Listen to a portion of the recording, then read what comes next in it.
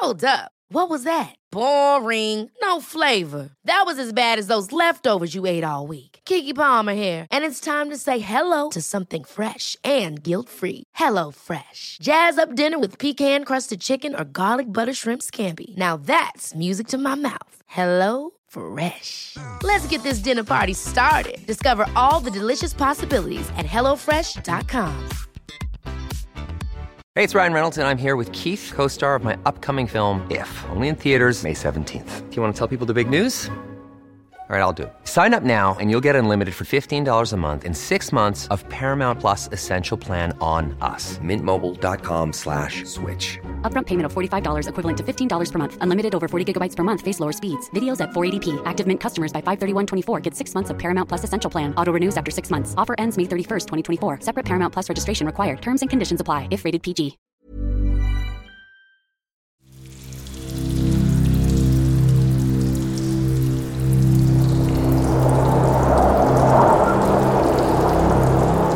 (1488).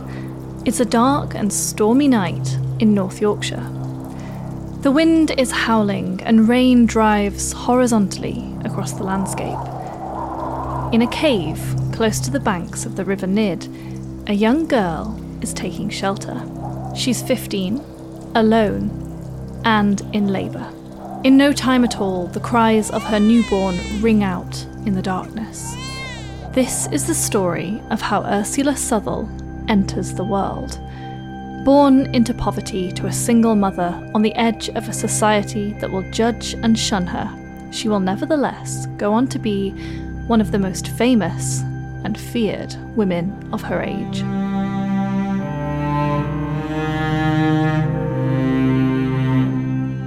Accused of witchcraft and collaboration with the devil, she will predict with terrifying accuracy many of the major events of her lifetime.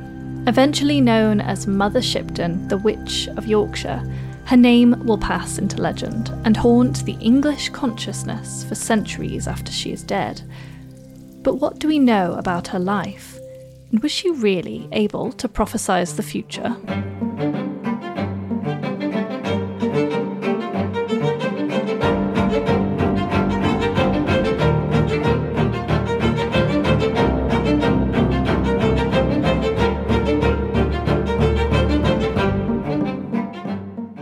Hello and welcome to After Dark, the podcast that explores the darker side of history.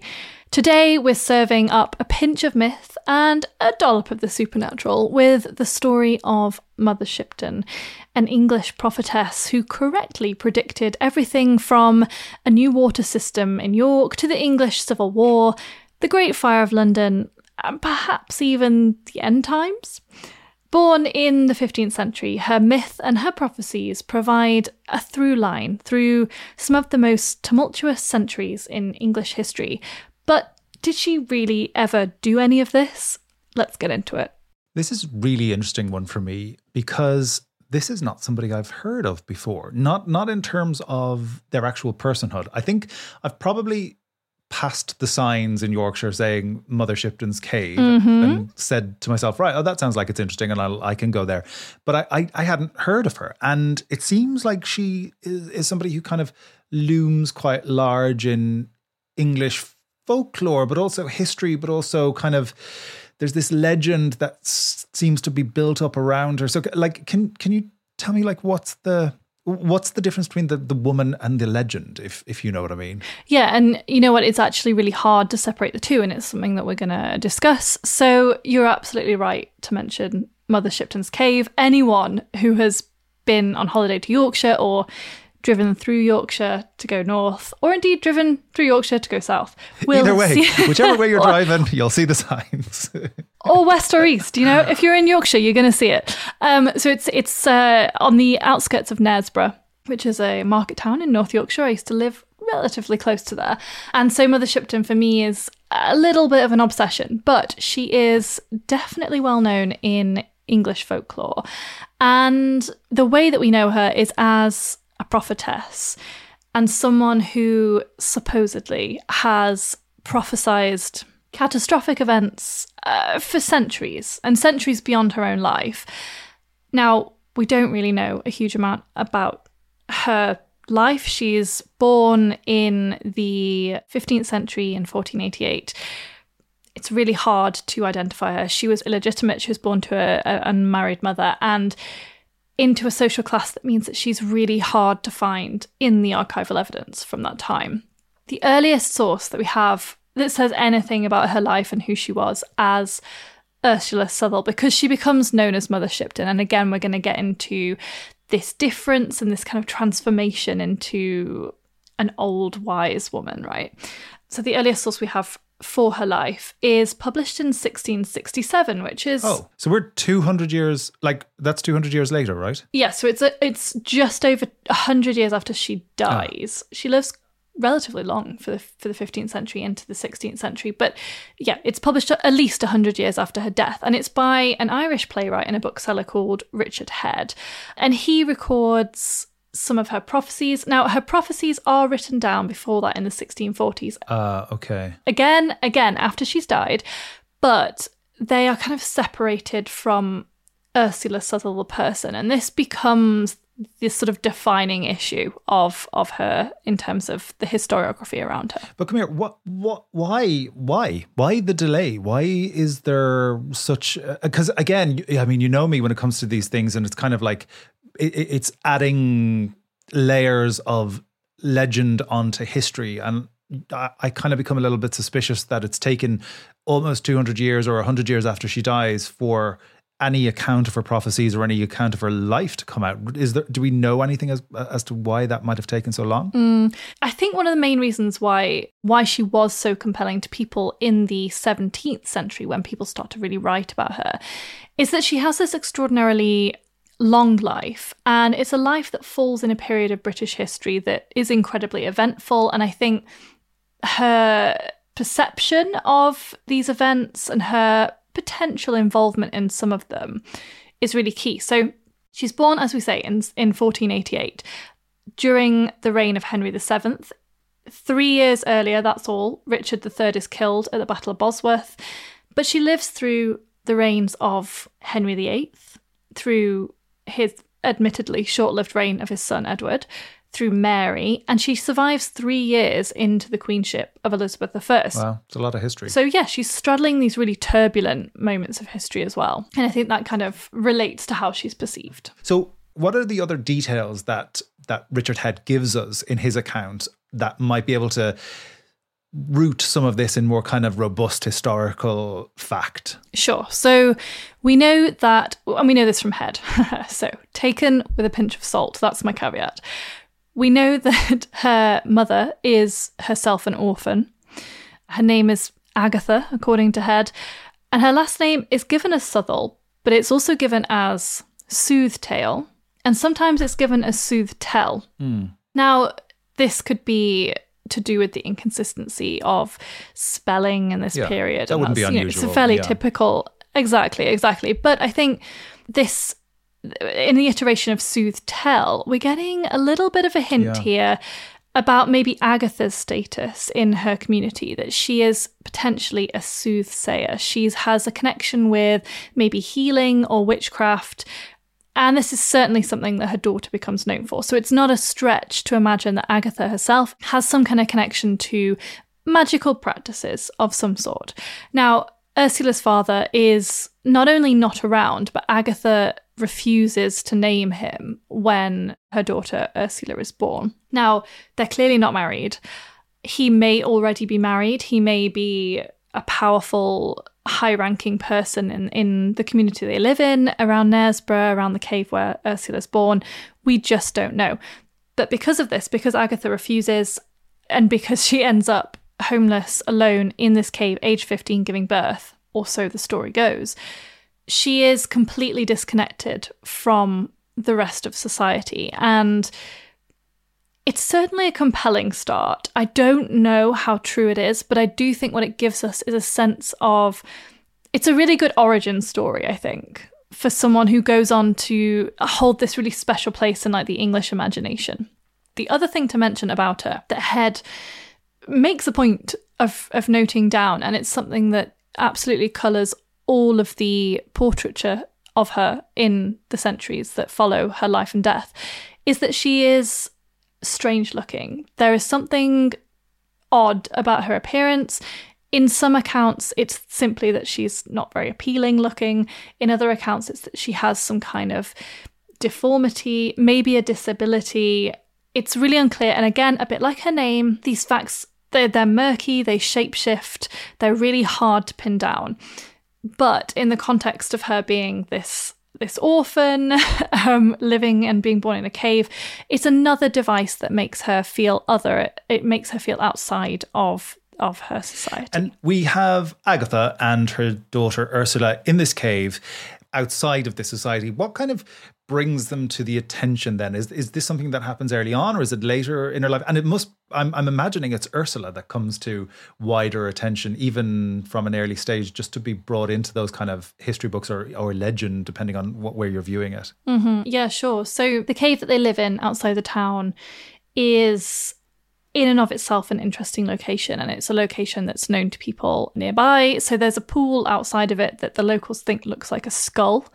Again, perfect. Want an old scully lake. Oh, come here, but that's something like, is there a lake up there that looks like a skull now? No? Yes? I can't remember from memory, and maybe listeners who've been there recently can let us know what the situation is with the skull.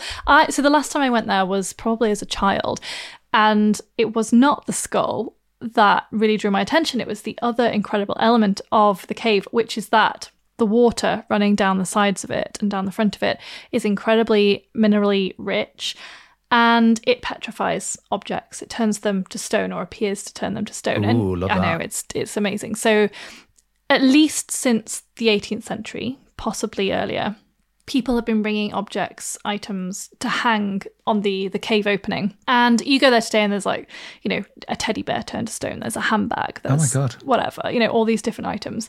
And presumably this was the same in Agatha and Ursula's time. And so the cave itself has a kind of notoriety, and by extension, they become notorious for being the occupants of it. So in order for Ursula Sellel to realise her full potential as Mother Shipton and become this famous prophetess, we need to remove her mother Agatha from the story, unfortunately. So Agatha comes to the attention of the Abbot of Beverley. As you do. As you do. I mean, he's always there. Great. Yeah. He, looming large, we have no idea who he is. So he supposedly offers Agatha help by sending her to a convent, because, of course, that's every girl's dream of help in the 15th century. I'm sure she was very grateful. And unfortunately, she does, according to Head, she dies there. So little Ursula, who has been living in the cave with her mother this whole time, goes into foster care, basically. She's taken in by a local family, and that's where things turn a little bit strange. Yes, tell me more, please.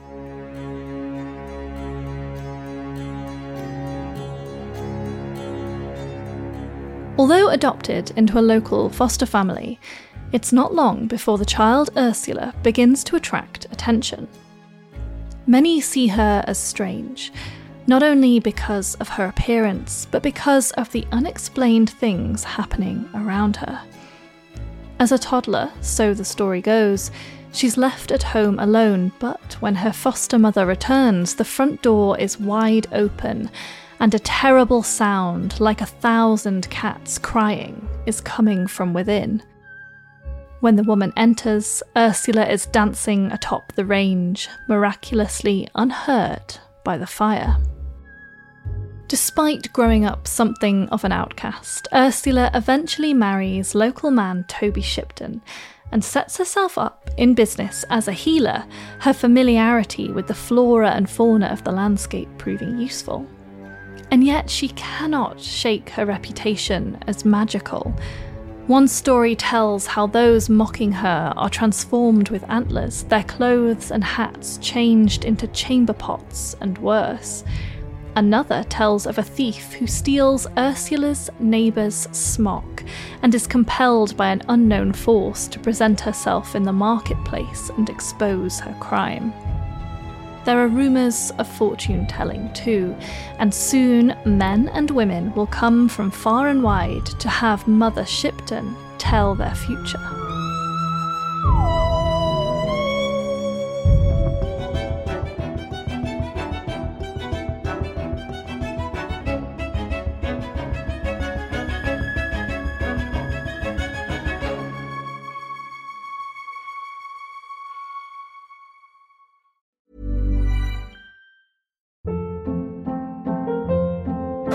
Hold up. What was that? Boring. No flavor. That was as bad as those leftovers you ate all week. Keke Palmer here, and it's time to say hello to something fresh and guilt-free. Hello Fresh. Jazz up dinner with pecan-crusted chicken or garlic butter shrimp scampi. Now that's music to my mouth. Hello Fresh. Let's get this dinner party started. Discover all the delicious possibilities at hellofresh.com. Hey, it's Ryan Reynolds, and I'm here with Keith, co-star of my upcoming film, If, only in theaters May 17th. Do you want to tell people the big news? All right, I'll do it. Sign up now and you'll get unlimited for $15 a month and 6 months of Paramount Plus Essential Plan on us. MintMobile.com/switch. Upfront payment of $45 equivalent to $15 per month. Unlimited over 40 gigabytes per month. Face lower speeds. Videos at 480p. Active Mint customers by 531.24 get 6 months of Paramount Plus Essential Plan. Auto renews after 6 months. Offer ends May 31st, 2024. Separate Paramount Plus registration required. Terms and conditions apply if rated PG. Join us this month on Gone Medieval from History Hit.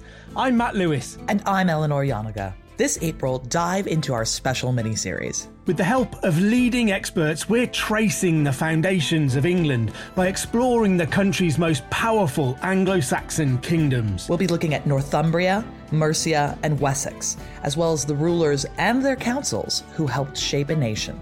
Make sure to get every episode by listening and following Gone Medieval from History Hit, wherever you get your podcasts.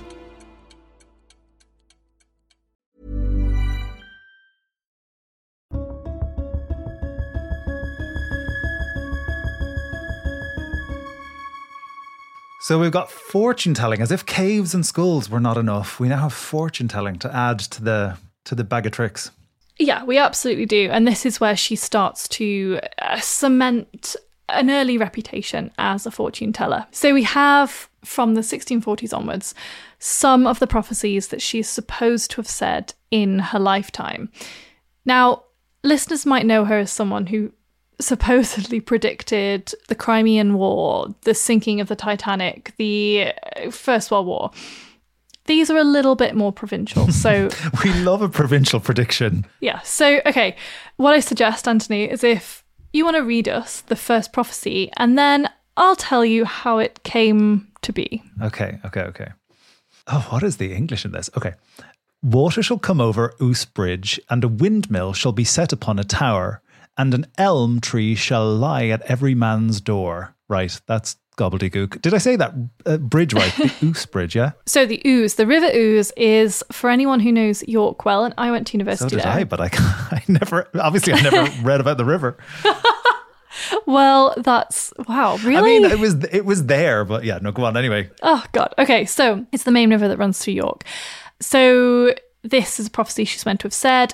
Several years later, a water pumping system is put in place in the city of York that brings water from the River Ouse to the doors of every house nearby, and it's carried in pipes that are carved from elm. So it's a little bit specific, but you know what? It's a prophecy, it comes true. The next one is a little bit more dramatic. I'll read this one for us. So Mother Shipton supposedly says, and these are all York related, which I think shows you, to me, that has a ring of authenticity, that they're all related to the area that she lived in. You know, they're not these big national prophecies yet, but bear with us. So this one reads, before Ouse Bridge and Trinity Church meet, what is built in the day shall fall by night, till the highest stone in the church be the lowest stone of the bridge. Do you know, I'm really bad at riddles. Like, even, like, you know, when there's like, oh, what's got a foot and also has an ear? I'm like, I don't know. I don't know what it is. Well, actually, that's quite easy. What has a foot and also has an ear? But like, I none of this makes any sense. Tell me what this means.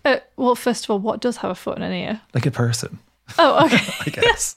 Did I just make up a riddle? Wow. Okay, so this one relates to a storm that happens supposedly soon after Mother Shipton gives this prophecy. So a storm hits York and it damages the church and the bridge over the River Ouse. And when repairs are being carried out, some of the stone that was originally in the church tower is used to repair the bridge. So they're not very ambitious in some ways, but she begins to gain this reputation as someone who can foresee the future in a local setting. And things are about to escalate a little bit. So we're into the time of Henry VIII. The dissolution of the monasteries is happening. And famously, there's a Yorkshire rebellion against this. Yorkshire has a strong Catholic foothold and people are not happy with what he's doing. And Henry VIII, actually, in a letter to the Duke of Norfolk, refers to a witch of York in his letter. Now that's interesting. Yeah, I think that's something concrete there. It is. There's no way to confirm that is Mother Shipton, Ursula Southall. But what I think is interesting is that it gestures to there being a figure like that, yes, and also a culture around York, specifically around North Yorkshire, of witchy happenings, witchy figures, and that anxiety that people like that exist and that they are in some way a threat to kingly power. You know, that anxiety has risen all the way up to Henry VIII himself. I think that's very interesting. No, I think it is. And I think it's the fact that he's even, I mean, uttering no, but through letter, he's naming a witch in Yorkshire.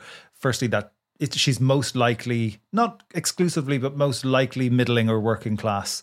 She's probably a woman, but again, not always. But the fact that those people are registering on the king's radar is really, really significant.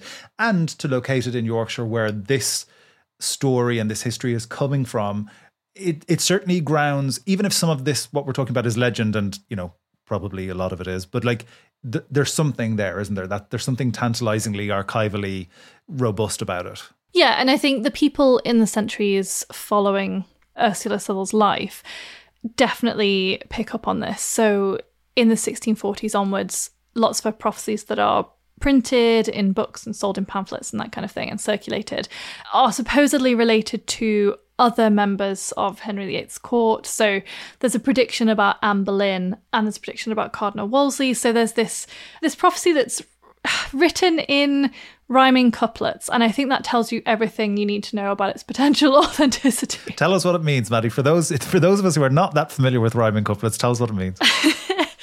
Well, it seems very unlikely that a working class, a woman living in rural poverty in the 15th into the 16th century, I doubt that she is producing prophecies in rhyming couplets. This seems to me to be written by someone later on, and someone with possibly a higher level of literacy. Yeah.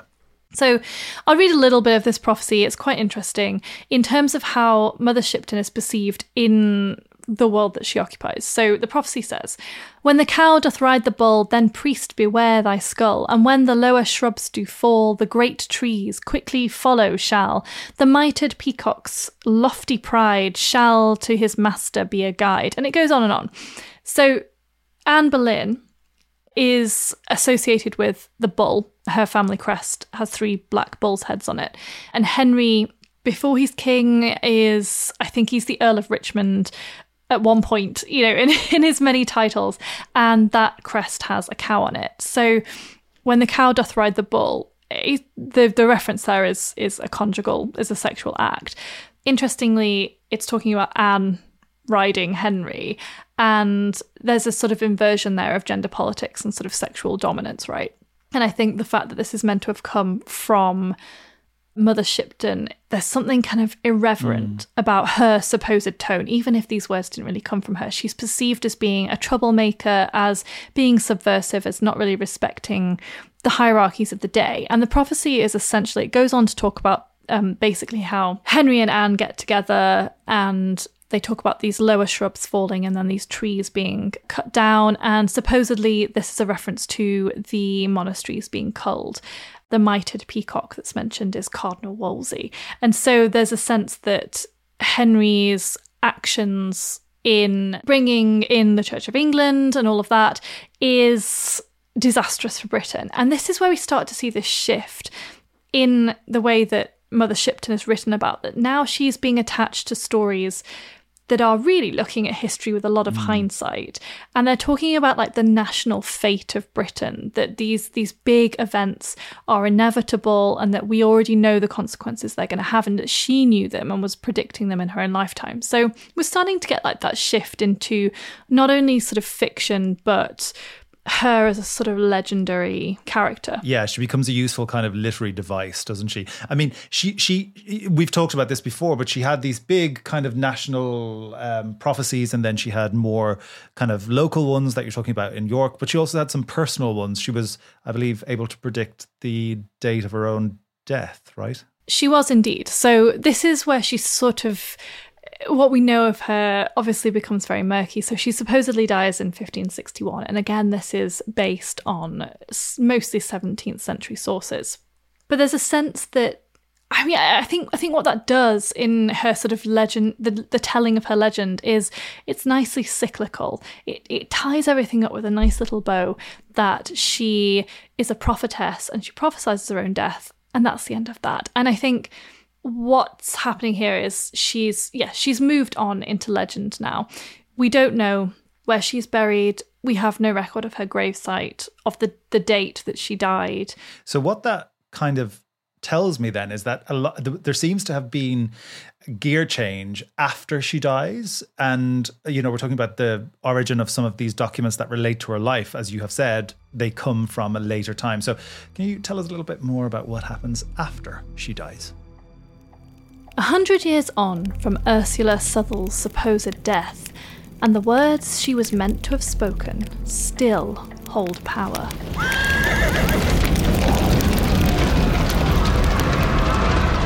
In London, a huge fire has swept through the city, starting first in Pudding Lane before spreading from wooden building to wooden building. It has reduced the capital to a smoking wreckage. Among those to survey the remains is diarist Samuel Pepys, who in October 1666 writes in his diary that Prince Rupert, the nephew of King Charles I, is overheard saying that Shipton's prophecy has at last come true. But did old Mother Shipton of Yorkshire really predict the Great Fire of London a century after her own demise? And were the English really still taking her seriously?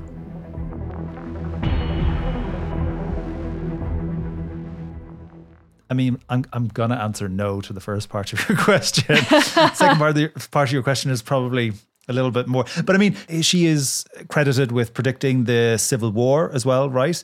These bigger kind of national events again. So it's she ticked everything off. The Great Fire. There's a lot in there that she's predicted, apparently. Yeah, absolutely. So she crops up again and again in popular ballads, in political satire, in pamphlets, in books of poetry from the 17th century onwards. And more she starts to be attached to these kind of great disasters. So yeah, she's associated with predicting something of the Civil War. Of course she didn't. She's attached to the Great Fire of London. Daniel Defoe mentions her in 1722 in his work A Journal of the Plague Year, which is written in the beginning of the 18th century, but it's an account written as a first-hand account set in London in 1665. And it's set during the outbreak of plague in the city. And he mentions Mother Shipton as having predicted that event as well. And of course, you know, it's written decades after Defoe's own experience in that time, and it's very much kind of, fictionalized to a certain extent.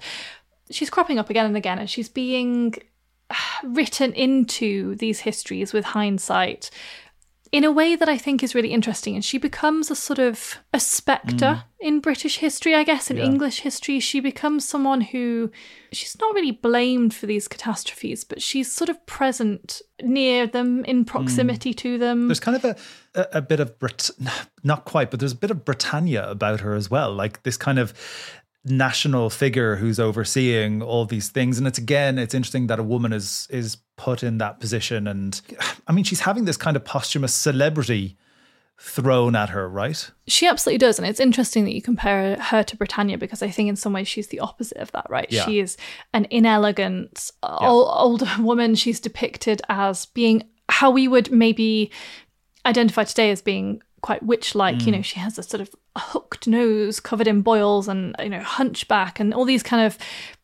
these specific markers that are sort of legible to us today as being folkloric and kind of cruel, really. She also kind of represents, she comes from Sorry, it was a massive roll of thunder. Yes. I bet you she predicted that roll of thunder. She did. If I'd finished her book of predictions, I would have known this was coming. So you're telling me it's not riveting reading? I mean, it gets more and more ridiculous, I think.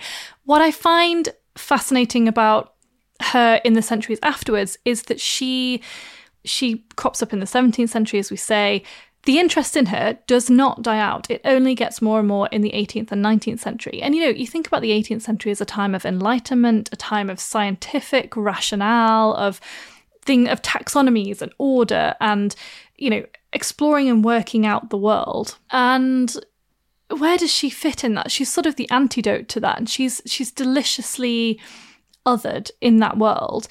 And we see portraits of her in this period being printed, circulated. They're really popular. Portraits and depictions of the cottage she lives in, the cave she's lived in. I actually have a print, an 18th century print, I think it's from the 1720s, 1730s, of the cave with all the petrified objects outside. So she becomes almost like a stock figure, I guess. Yeah, I mean, I have a tea towel with her face. No, I don't.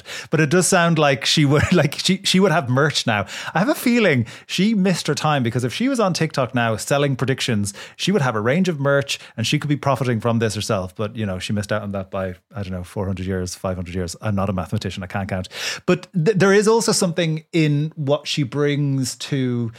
There's an acceptance she's bringing to people in later generations where they're saying, well, this was all predicted. You kind of have to accept this. This is all fate. These things are unfolding. Yes, they're big. Yes, we've had the Glorious Revolution. We've had the Great Fire of London. We've had the Restoration.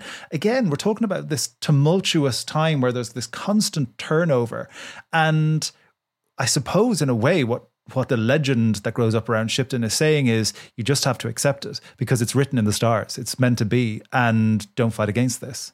Yeah, I think this idea that things are predestined makes them easier to take in some ways.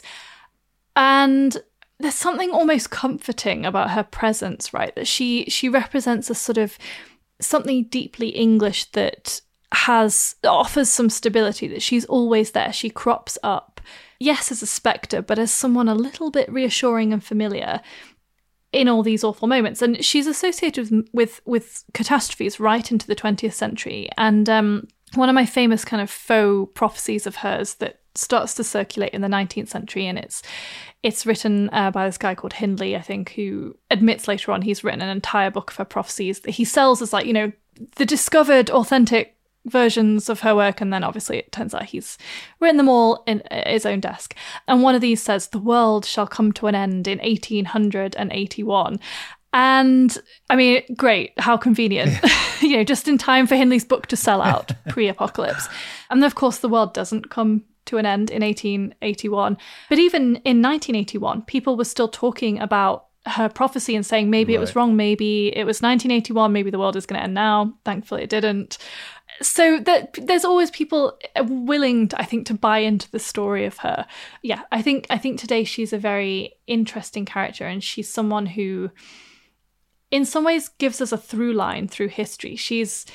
You can plot her course through all these events, I think, and that's really interesting. Yeah, I think she's absolutely fascinating. And for anyone who hasn't been to her cave in Knaresborough, which is, still a tourist site today and has been, as I say, since at least the 18th century, it is a special place, and it's somewhere I visited as a child, and it's always sort of stayed in my mind. There's an atmosphere there, I think, which is really compelling. Do you think, and I'm going to let you have the kind of final word on this just before we leave Mother Shipton behind, but do you think she actually ever lived there?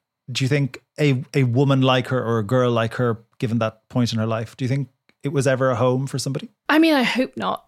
In some ways, when we think about trying to get close to who the real Ursula Southall was, I think the reality is probably quite tragic. And if there was no one who existed called Ursula Southall, there will be 1,000 young women like her who are living on the edges of society. And I think in that way, she becomes a sort of mysterious everywoman. She's transformed into a figurehead. And in reality, we can't access the real human behind that, if indeed there was one or many. I agree with all of that. And I also think it's then equally fascinating to, if we were able to, and I have a feeling probably the answer is that we can't, or else it would have been done. But this brief mention of a witch from York that Henry VIII puts in his letter, that's so tantalizing that particular witch, that one individual, has made enough of an impact across the country at that time to be mentioned by the king. And who knows, maybe it is Ursula. Maybe that is the tie-in of that. But yeah, I'm going to leave it up to you, Maddie, to leave us with the kind of final impression of Ursula. So yeah, see us out with some final words on Mother Shipton. It's incredibly difficult to pin down the facts of Ursula Southall's or Mother Shipton's life. With almost no archival evidence to prove her existence, and with the details of her prophecies confined mainly to popular pamphlets or books written for profit, it's hard to find a real woman at the centre of all this.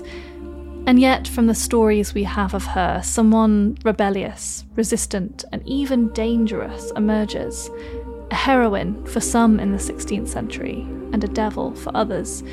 In many ways, she represents the anxieties of the age, cropping up to point a gnarled finger at political ne'er-do-wells or to expose small-town secrets.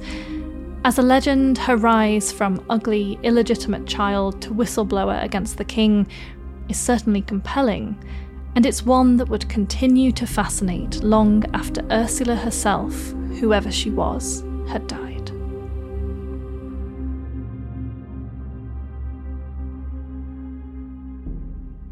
So there you go. Wherever you are today, if you're listening on the tube or if you've listened to this in your car on the way home, you can take Mother Shipton with you today on your little journey. She can travel throughout different time periods, so why not bring her with you through your day-to-day? Tell somebody about Mother Shipton today and see what they make of her prophecies. And her merch is available at AnthonyDelaney.com. Tea towels are on a special deal. No. Thank you so much for joining us. We have a bit of a request for you. So this is something that Maddie and I and the producers, Freddie and Charlotte, have been talking about. We want to hear from you. We want to know about any family histories that you think might interest us that lie on the darker side, any local histories that might need some historical investigation. If you have any of those dark or unsolved histories in your family or in your local area, send us an email at afterdark@historyhit.com. That's afterdark@historyhit.com. Thanks for listening to this episode of After Dark, Myths, Misdeeds, and the Paranormal. We will see you next time.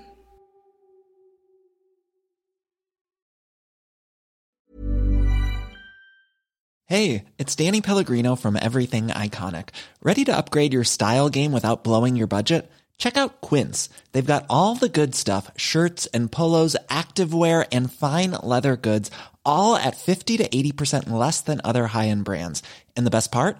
They're all about safe, ethical, and responsible manufacturing. Get that luxury vibe without the luxury price tag. Hit up quince.com/upgrade for free shipping and 365-day returns on your next order. That's quince.com/upgrade. Ever catch yourself eating the same flavorless dinner 3 days in a row? Dreaming of something better? Well, HelloFresh is your guilt-free dream come true, baby. It's me, Keke Palmer. Let's wake up those taste buds with hot, juicy pecan-crusted chicken or garlic butter shrimp scampi. Hello Fresh. Stop dreaming of all the delicious possibilities and dig in at HelloFresh.com. Let's get this dinner party started.